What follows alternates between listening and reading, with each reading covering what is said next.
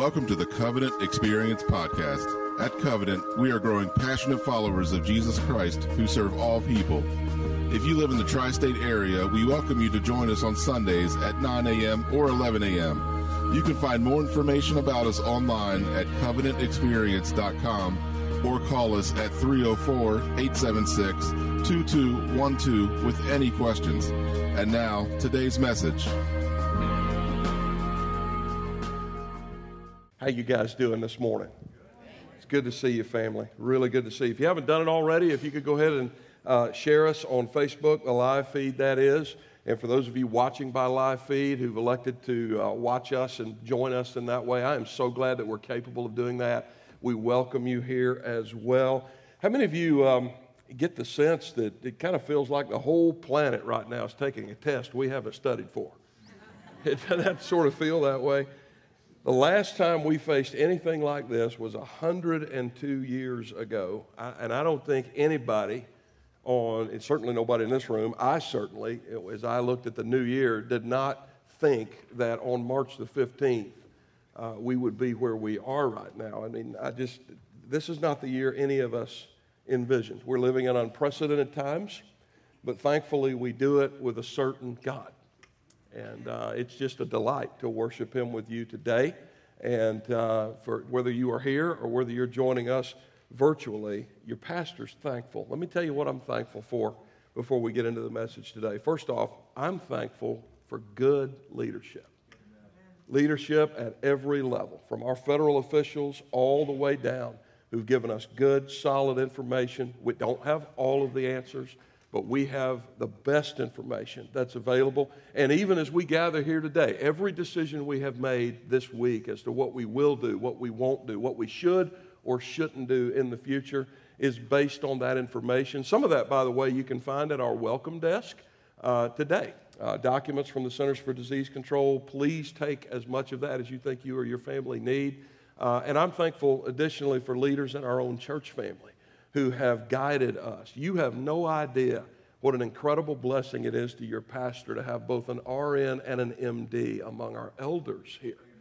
And to be able to give us sound advice based upon the data that they are looking at. I'm very thankful for all of them and the other healthcare professionals who have chimed in and who have given us sound advice. You can be sure we're going to act on that advice, on the data that we have as we move forward. I'm thankful today for our facility staff. Did you notice it smells just a little bit like a hospital today? That's because we have men and women who've been working really, really hard to make sure that we're as clean as we can possibly be. And even as I speak to you right now, they're out there right now, wiping down door handles, flat surfaces. That'll happen as well at the next service. I'm thankful. I'm thankful for Steve Lowry. And for our facility staff. I am.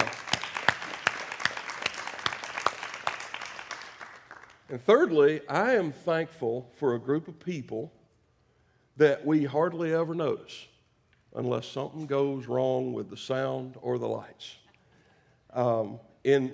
We've got probably more people watching us online, I'm sure, than are here in front of me today. There's a part of me that, just like any pastor, is saddened by that, but most of me is very happy that folks believe that they can be wise, that they can elect to stay home. In the future, I don't know what that holds for us, just to be honest for you. It is highly possible. Many churches quite larger than us have already done this because of crowd concerns and social distancing concerns. We could very well have to go online for a lengthy period of time and do that completely. Here's what I'm thankful for. Up to 7 o'clock this morning, if we needed to flip that switch, we could have flipped that switch. And we can do it precisely because of the men and the women that are in that booth. And so if you happen to be watching live right now, you can't clap the way I'm about to ask our people to, but why don't you go ahead and put a little message in the thread if you've got one there on YouTube or Facebook. Give them a thumbs up, give them a shout out, tell them thank you for everything they're doing so that we can be the church today, even if we can't physically all be together. Would you give them a hand for me?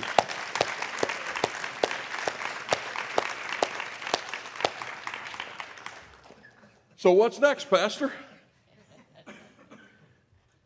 Well, this week, Pastor Dave and I will meet starting tomorrow, followed on Tuesday by a meeting with our executive staff, followed on Wednesday by a meeting with our elders in God's kind providence. That was our regularly scheduled meeting to figure out what to do next. We're going to be looking at two things primarily. Number one, internal contingencies.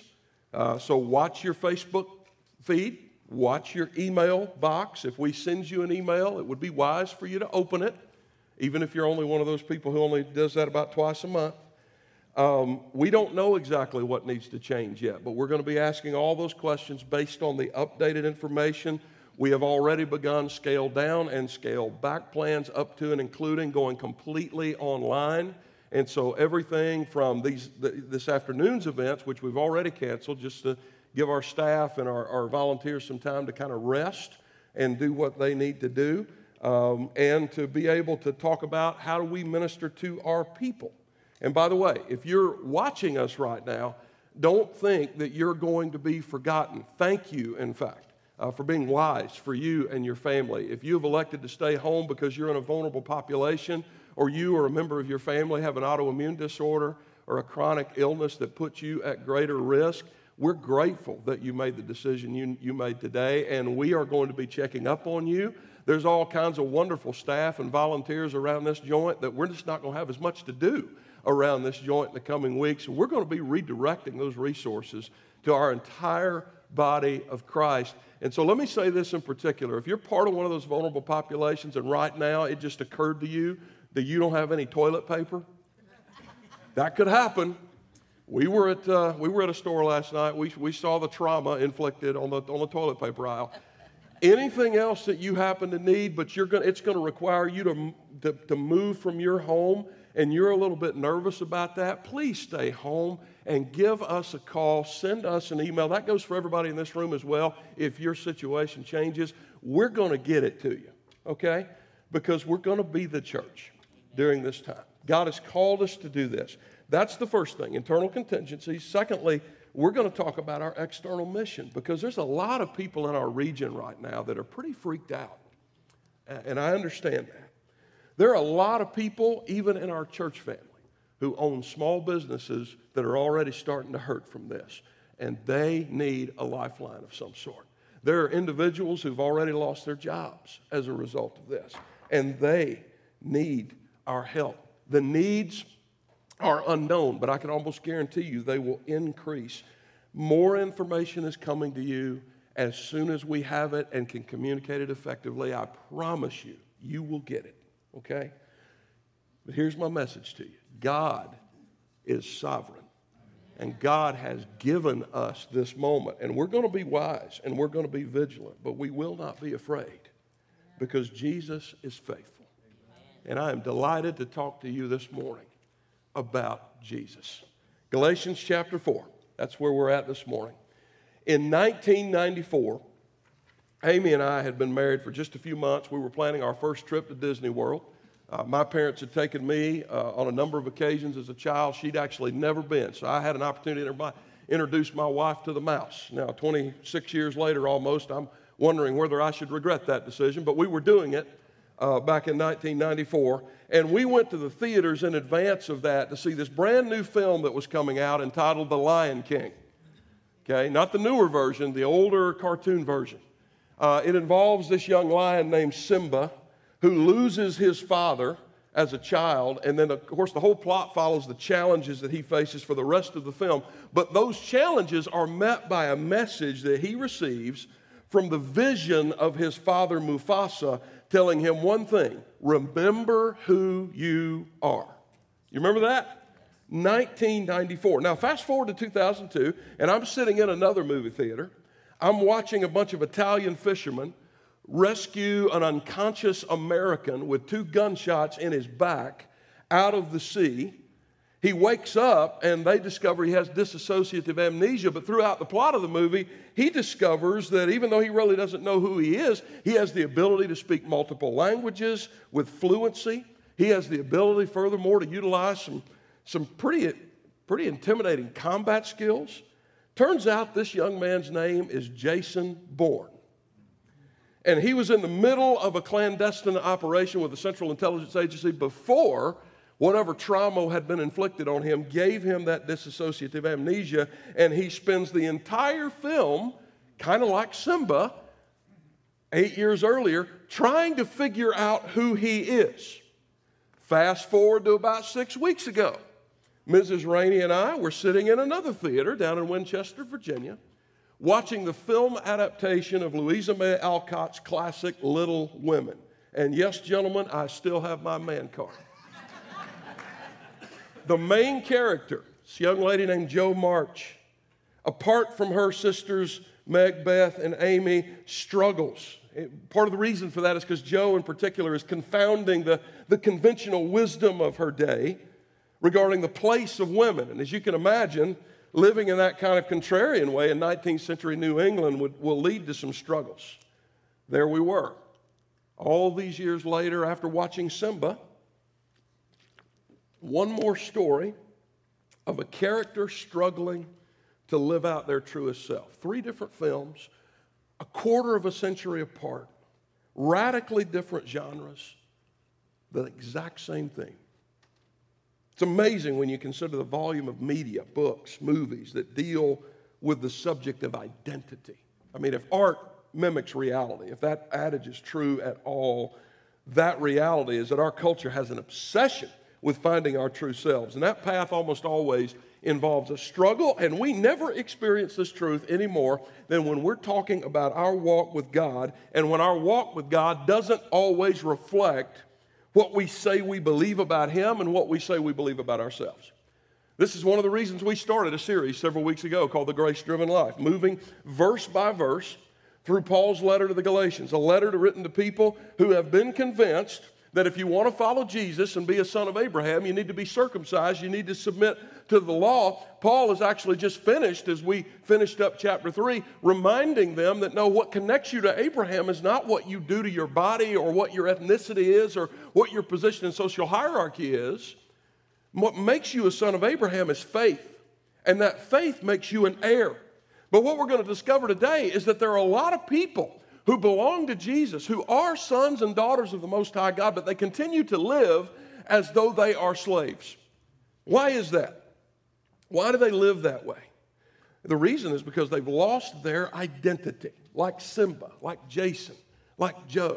They have forgotten who they are. And when sons and daughters live like slaves, it can take a number of forms: addiction, anger, dysfunction, immorality, and at the root of all of that is not the inability to follow a rule. It's spiritual dissociative amnesia.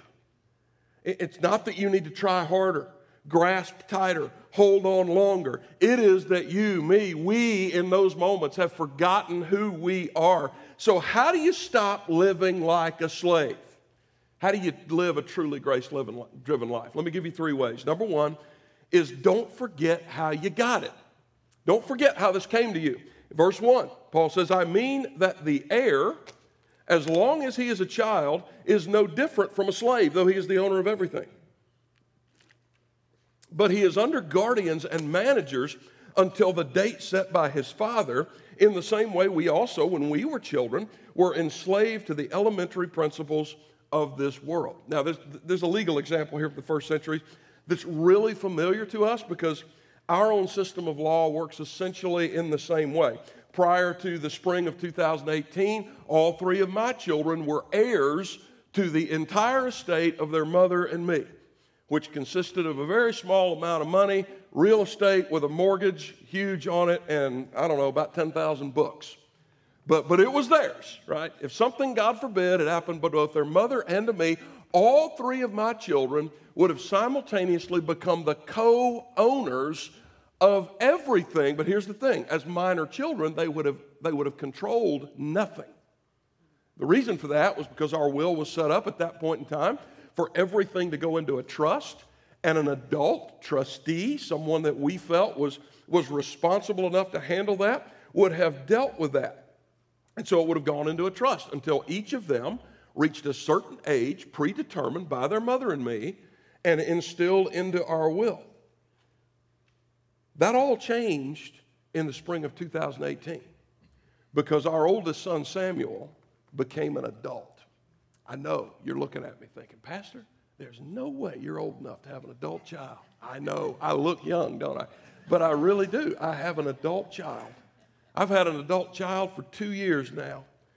And on that day, he becomes a trustee. Not just an heir with a banking app. That's scary, isn't it? An heir with control and an heir with complete freedom. And so there's a similar legal arrangement that existed in Rome. Paul uses that arrangement to point the Galatians to a spiritual reality that they've apparently forgotten. You were once enslaved, he says, to the elementary principles of this world. Now, the ambiguity of the words here has led to a lot of debate about exactly what Paul is referring to. Just one commentary that I use to check myself when I'm preparing messages like this spent 8 entire pages just on this one phrase. Okay, so for the sake of time, I'm not going to elaborate on that. Some of you who are nerds like me, that's going to be very unsatisfying to you, and I'm sorry about that. And if you want to send me a message, I'll be glad to send you back all the resources and sources that I've used in preparation for this message so that you can dive deep. But the rest of the people besides you and me want to eat lunch today. And so in respect for that, let me just kind of tell you what I believe Paul is saying.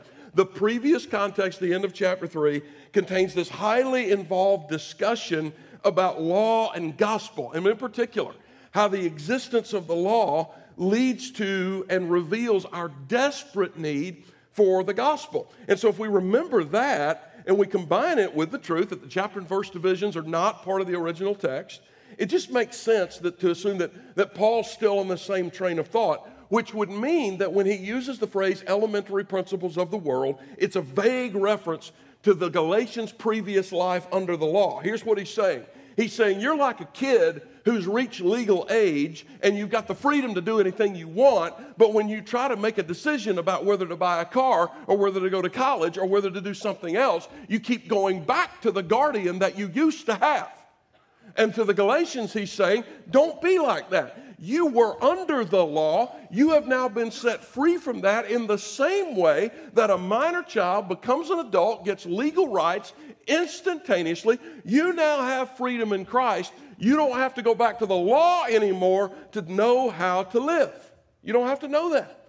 He's trying to keep them from going back. You know, I have very faint memories. They're very faint. Of teaching my oldest son, Samuel, long division.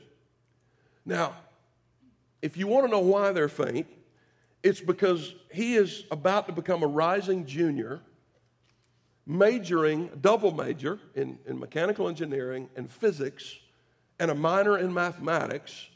And part of the way he's making his living while he's on campus is by tutoring calculus students.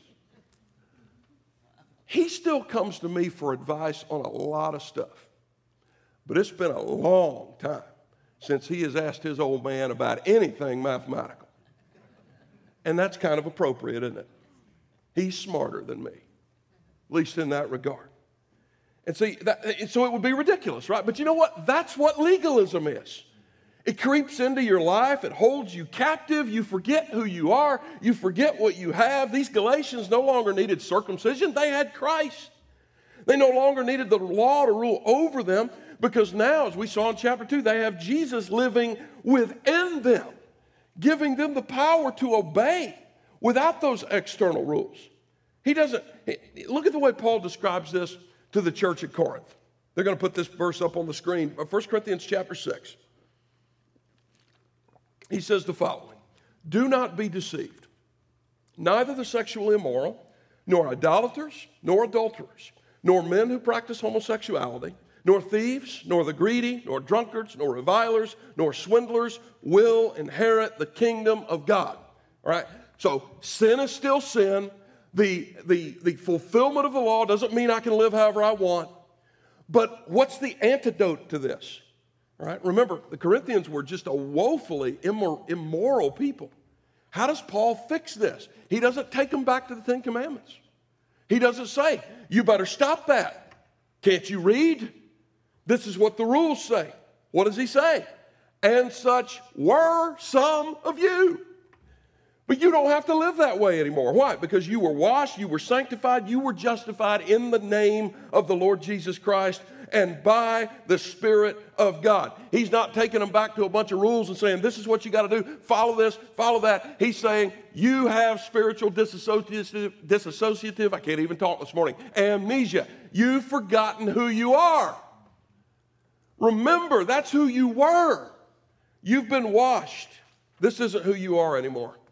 How many people do I have in front of me? How many people do I have watching at home right now? You've just been bound by addiction, dysfunction. There's some repeated cycle of sin, and you haven't been able to get out of it. You feel like it defeats you time after time. Listen to me, brother, sister. You don't need another rule to follow to break you free from that. You need to live in the identity you've already been given in Christ Jesus, not as an heir with power, an heir with freedom, an heir able to live a grace-driven life. Don't forget how you got it. Secondly, don't forget who gave it to you.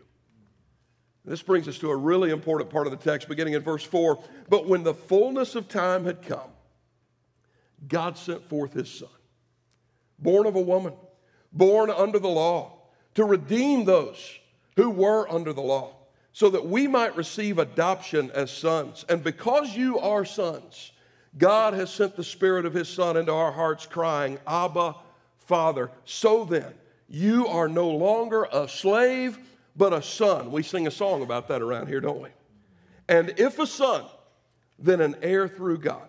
See, God's desire was not to leave sinful humanity in a state of eternal enslavement that would lead to eternal damnation. He wanted to do far more than merely free us from that. He wanted to bring us back into the family. And so the language of adoption gets used here. We have a lot of adoptive families in our church. Ours is blessed to be one of them. You know, one of the things that those of us with that experience will tell you is that adoption requires great sacrifice. Domestic, international, whether it costs a lot of money or just a little bit of money, it doesn't really matter. There's always sacrifice involved. Now for us, that sacrifice involved about 2 years of waiting. It involved adding an additional bedroom to our home in Howard County, Maryland. It involved trading in a small SUV that my wife absolutely loved for a minivan that had more seats and longer, room for more, longer legs, because even our boys, their legs weren't getting any shorter at that point in time. That expense then required greater sacrifice. International adoptions are quite expensive, and our family, I'm sure, is like most of your families. We don't just have $25,000 or $30,000 laying around, nothing to do with it. And so, where are you going to get this from? And so we made a lot of sacrifices. We stopped going out to eat. We cut the cable. I'm serious. I watched the NCAA and the NFL from the Green Turtle Bar down the street for 2 straight seasons. I took on additional contract work. We did all manner of things. Now, here in the midst of all that, here's the one thing I would have never done, okay? I would have never exchanged one of my sons in order to get my daughter. You know why? Because I love them both. I love them.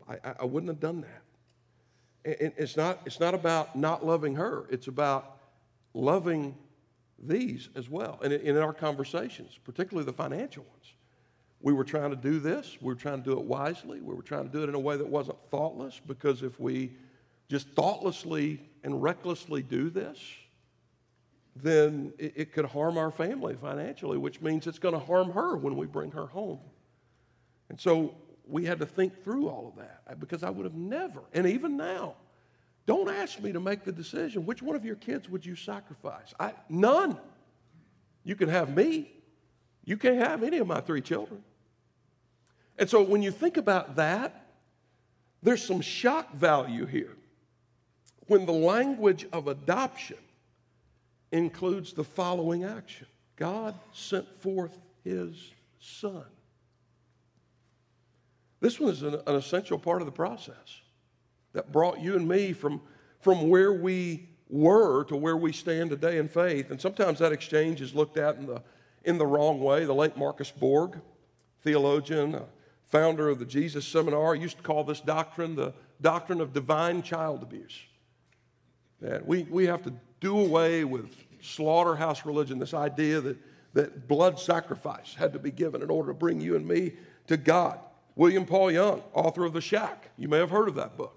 Another one who actually had said, I just can't conceive of this idea of substitutionary atonement because God would not beat the hell out of his son. And if you think of atonement in that way, you're thinking of it in the wrong way. The atonement was not the work of a father abusing a child. The atonement was an agreement between two equal partners in the Trinity. This is a whole lot less like someone abusing a child, and probably a lot more like the experience that some of you have had to watch your child raise his or her right hand, take an oath to their country, and go to a place that sometimes drives you out of your mind. You didn't force them to go there. They went there willingly. You both agreed that they should serve. You both agreed that it's worth your country, and you watched it. Some of you have buried your children as a result of something like that. And there's been an American flag over a casket, and you were heartbroken, and you still are, and you will never, ever get over it. But there is a sense of accomplishment in what they died for. That is a far better analogy to what we're talking about here. Where the child says, the son in this case goes, I will do what is necessary. And the father says, go. And the result of what Martin Luther would call that great exchange is that you and I are now sons and daughters. The sacrifice that needed to be made was made without question. And here's the fun part.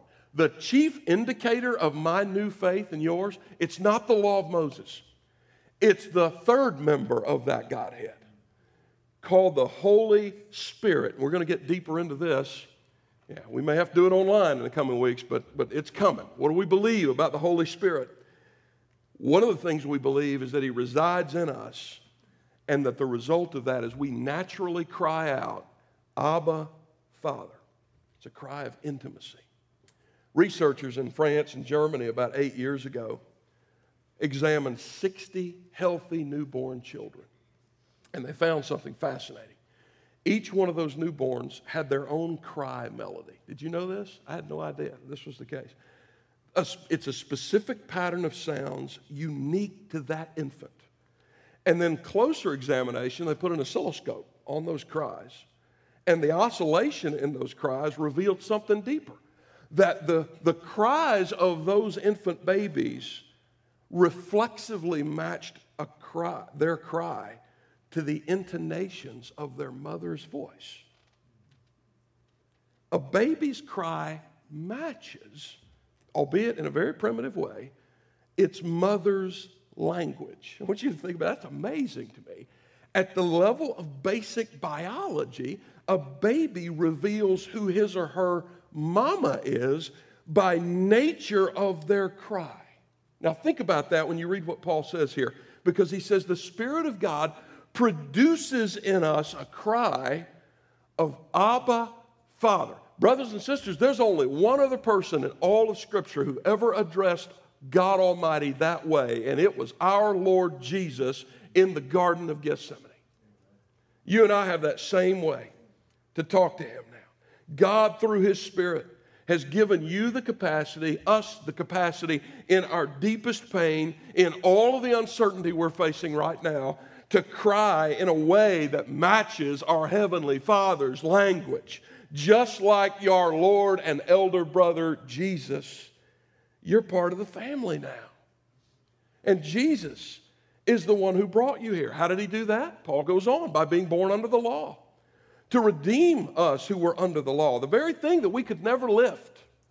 The very thing that Jesus, it's the very thing that in his perfect righteous obedience, he took off our backs. And so Paul says, stop carrying that load. Stop living as though you're still under that burden, and live like the adopted son that you are. You say, well, Pastor, isn't it? I mean, it's adopted son. Like our culture uses adopted as a pejorative sometimes. Like even our culture will even make a joke like, well, he's adopted. Well, he's not. Well, that's because our culture doesn't understand adoption. Let me tell you something. That little girl in my house, she's every bit as much my daughter as those other two boys are my son. Every bit as much. Adopted families will tell you the same thing. When God adopts you, brothers and sisters, you're very much in the family. You're very much in the family. So let me ask you this.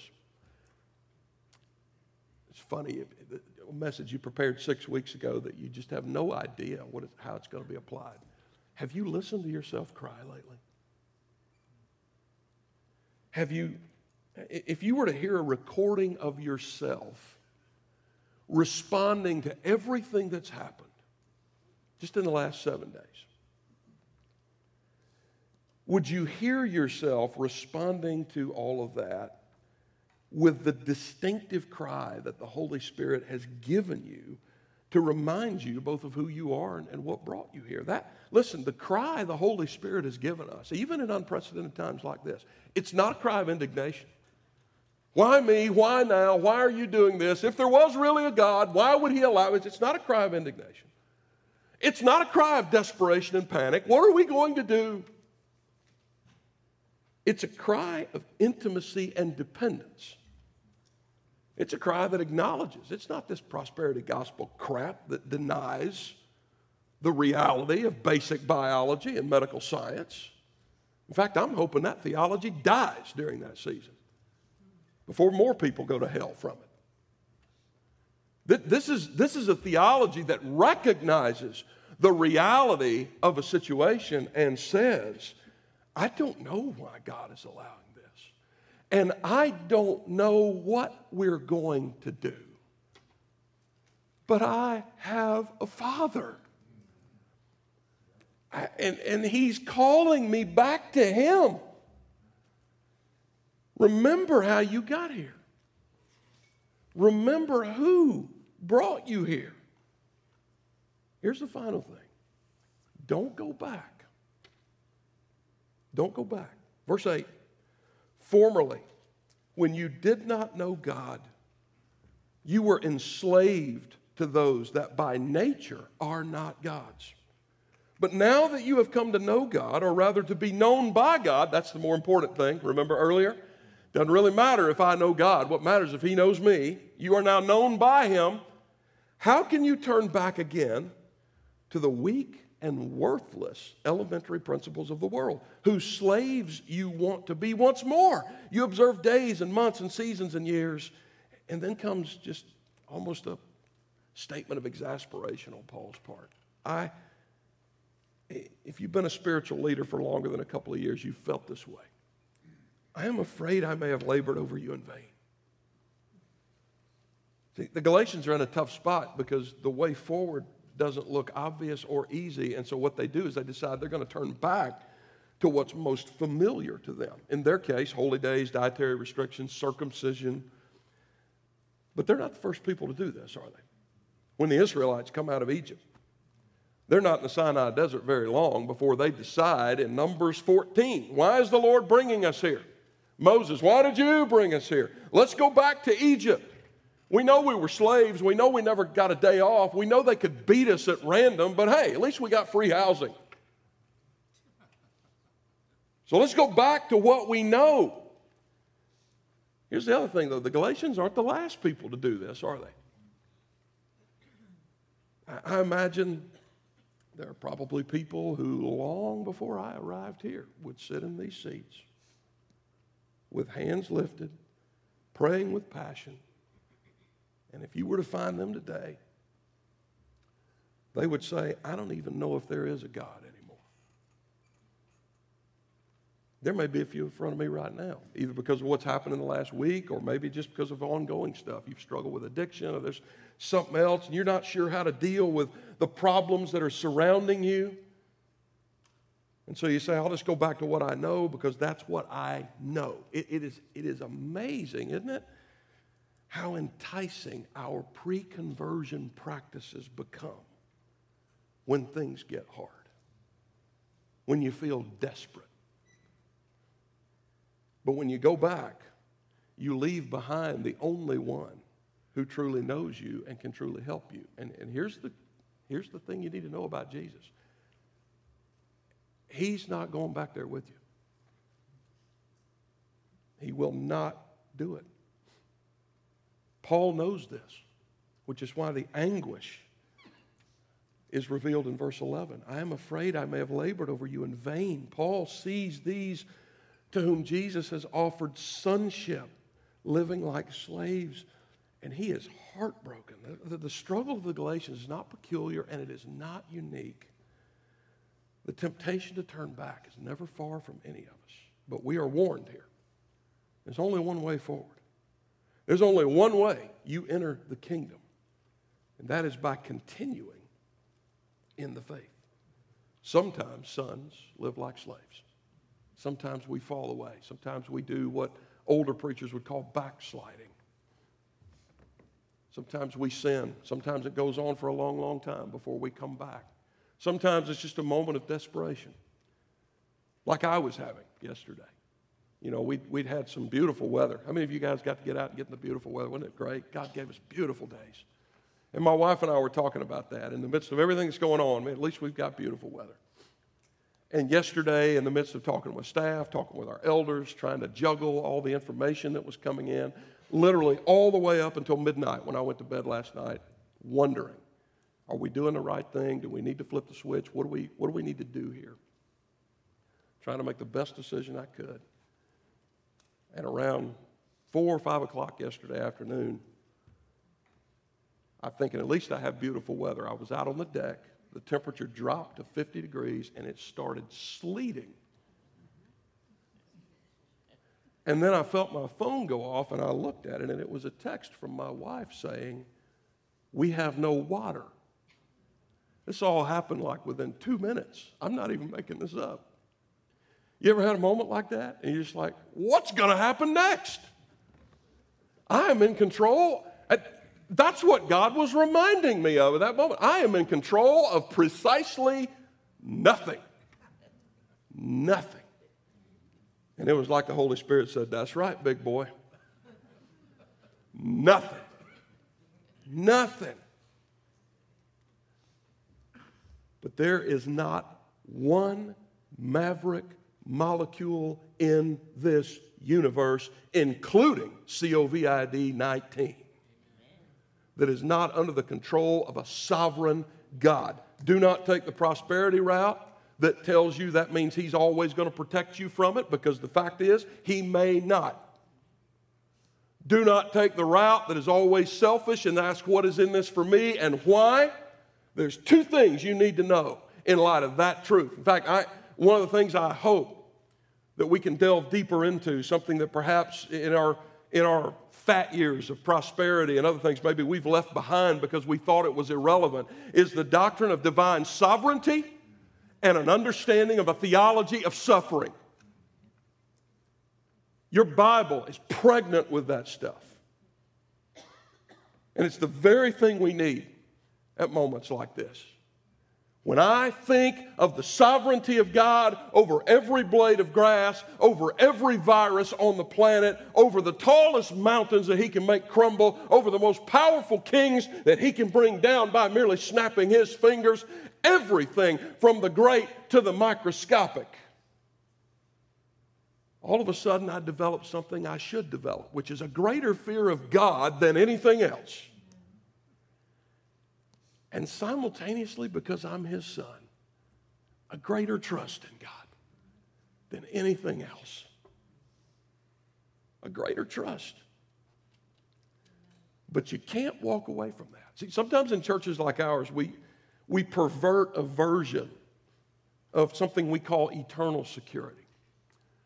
What we're trying to do is take people who don't follow God, who don't care about God, who've walked away from God, but we want to still think that they belong to God, or maybe it's us. We want to think, we still belong to God. Listen, eternal security is a glorious, comforting truth. But it has to be confessed within the wider witness of Scripture. Look at Romans chapter 11. Stand fast through faith. So do not become proud, but fear. For if God did not spare the natural branches, he's talking about the Jews here, neither will he spare you. What does that mean? Well, Scripture does teach us, John chapter 10, Romans chapter 8. Romans chapter 8. No one will pluck them out of my Father's hand. Nothing will separate us from the love of Christ. But what we learn here and in other places as well is you will only be saved if you do not turn back. You will only be saved if you endure to the end. You got to put the two together. Scripture teaches both. Because if your faith is eternal, it's real. And if it's real, it will endure to the end. Not once saved, always saved, but once genuinely saved, forever following Jesus. The evidence that you're a son or a daughter of the Most High God is not the intensity of emotion you may feel at the beginning of your faith journey or how powerful you may feel after a baptism. We're going to have a baptism service at the 11 o'clock. Look forward to that. The evidence that you're a son or daughter of God is the endurance of that faith over time. Think of marriage, right? I think of all the couples. They don't want to go to counseling because we don't have the money, while they spend $10,000 on freaking flowers. And then they wonder inside 5 years why they're sitting in a counselor's office to fix all the crap that they broke, that they didn't need to break in the first place. That's because the wedding is not the marriage. Amen? It's not. Ask anybody who's been married longer than 15 minutes. Beyond the honeymoon. We'll make that clarification, all right? The wedding is not the marriage. Listen, when it comes to God, this is what I fear we may find out over the next several weeks with everything going on in our world. When it comes to a relationship with God, there are way too many people, particularly in our easy, cheap grace, sitting on padded seats in a climate-controlled building, come to soak up everything I get and go out and consume, who call themselves Christians, and all this time that the fat cows have been around and things have been easy, they've been all wedding and no marriage. The warning here is don't walk away. You ceremonially call yourself a son, but you live like a slave, and that's because that's what you are. Don't forget who brings you here, and don't take that forgiveness for granted. You may have prayed a prayer, and because of that, you're satisfied to just sit there complacent with your get-out-of-hell-free card that you think you have. Maybe you follow Prozac Jesus, the one that brings you comfort and is your BFF when you get into a jam. But otherwise, there's nothing about your life that distinguishes you from your neighbors. There's nothing about your life that would suggest you're living in the true freedom of His grace. If you did not occasionally on social media identify yourself as a Christian, nobody would ever guess. Because you react to the things that are going on in the world in exactly the same way that your unchristian neighbors do. Here's the warning. If God removed those natural branches, you remember the promises He made to Israel in the Old Testament?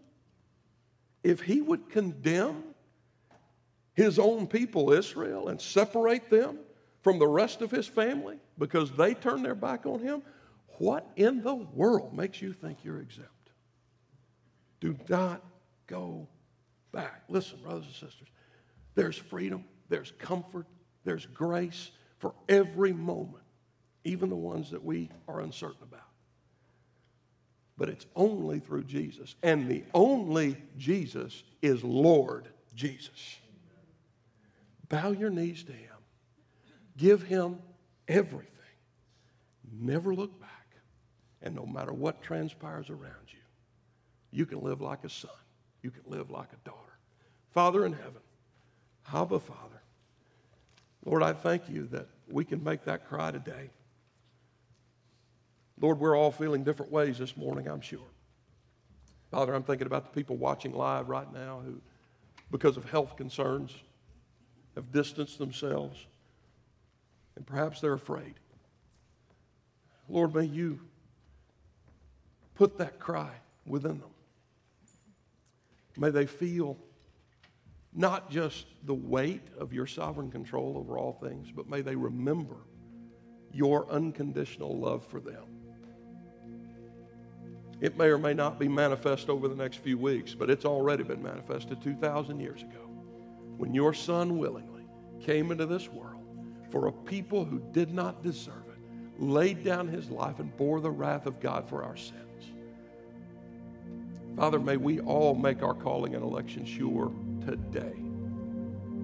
Thank you, Lord, for the reminder that so many of us have had through experiences, many of them even starting the first of the year, that none of us would have wanted to go through. But remind us that it really is not this life that we're looking at. Reminds us of our own mortality, calls us into eternity, and shows us the way. Lord, may people know Jesus. And may it begin with the people in this room. And I ask this in his name. Amen.